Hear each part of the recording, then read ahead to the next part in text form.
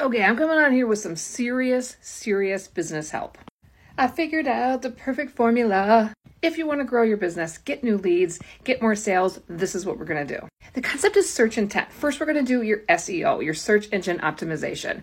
What that is search intent. And that is so different than social media posting. When someone goes on Google and says, well, what's the best mountain bike? What's the best restaurant? What's the best? They're looking for information with the intention to buy. So your business needs to rank for all of the keywords that are related to you and your business on Google. So when people are searching it, you're coming up on the first page. I don't know what other people are telling you, but you do that through blogs. Okay, once you're ranking for the keywords that you need to be, the next stage is your messaging on your website. Do your customers know how you can help them? Do they understand what you offer? Is your messaging clear, or do they get lost in all the words on your webpage?